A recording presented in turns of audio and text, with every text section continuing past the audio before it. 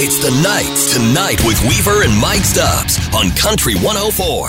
Mike, it was a tough weekend for hockey fans all across the country when news of the Humboldt tragedy broke late Friday. You are as close as anybody I know to the London Knights organization. How have the reactions been on that side of things? Well, it's one of those things, Weaver, where it's a tragedy no matter what team you're talking about, because I think everybody can picture this really closely if you happen to be a part of a junior hockey team where that bus is a second home. That bus is where you really develop those bonds of friendship.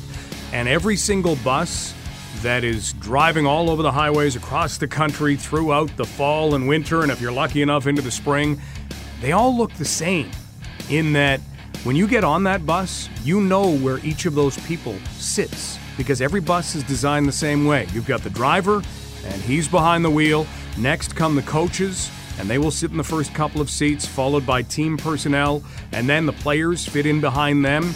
And the players begin with the youngest and most inexperienced first, and then as you go back further and further in the bus, the older they get, the more experience they get. You usually find the captains right at the back of the bus. So you can basically picture where each one of these people might have been, and it does bring it a little closer to home for anybody who has ever been on one of those hockey buses. The outpouring of support in this country has been amazing. Over $4 million raised in 45 hours with the GoFundMe page.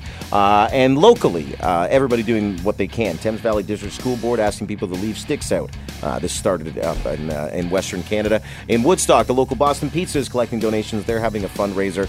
And I think it's just all about coming together at this point. Would you agree? I think so. And I had the privilege of talking to a couple of people from Saskatchewan, and they have said that it is incredible to see just that outpouring of support, and believe it, they feel it in Saskatchewan, where that's a very strong community anyway. If you need to walk up to your neighbor and lean on them for a second, they're going to stand up pretty tall for you.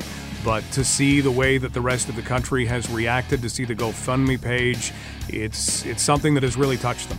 Mike, it's impossible to segue from news like this into something else, but we're forced to do it here. The OHL selection draft was Saturday, and there was certainly a lot of developments. Can you give us just an oversight of what the Knights were accomplishing on that day? Well, the London Knights had 5 picks in the first 53. Yeah. So that's quite a few. And they came away with 3 forwards with their first 3 picks. One of the forwards who they took in the first round is a guy named Luke Evangelista.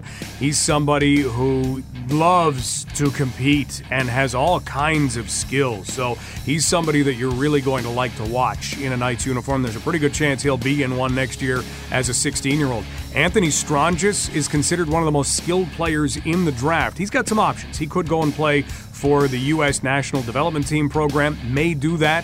You think back to Max Jones. He didn't come as a 16-year-old, but did wind up playing for the Knights. There's a chance that happens again.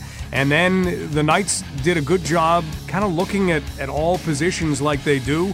And they were able to pick up some puck-moving defensemen. They were able to pick up a couple of goaltenders in the mix, and even a London junior Knight as well. So There's local content, too. Love it.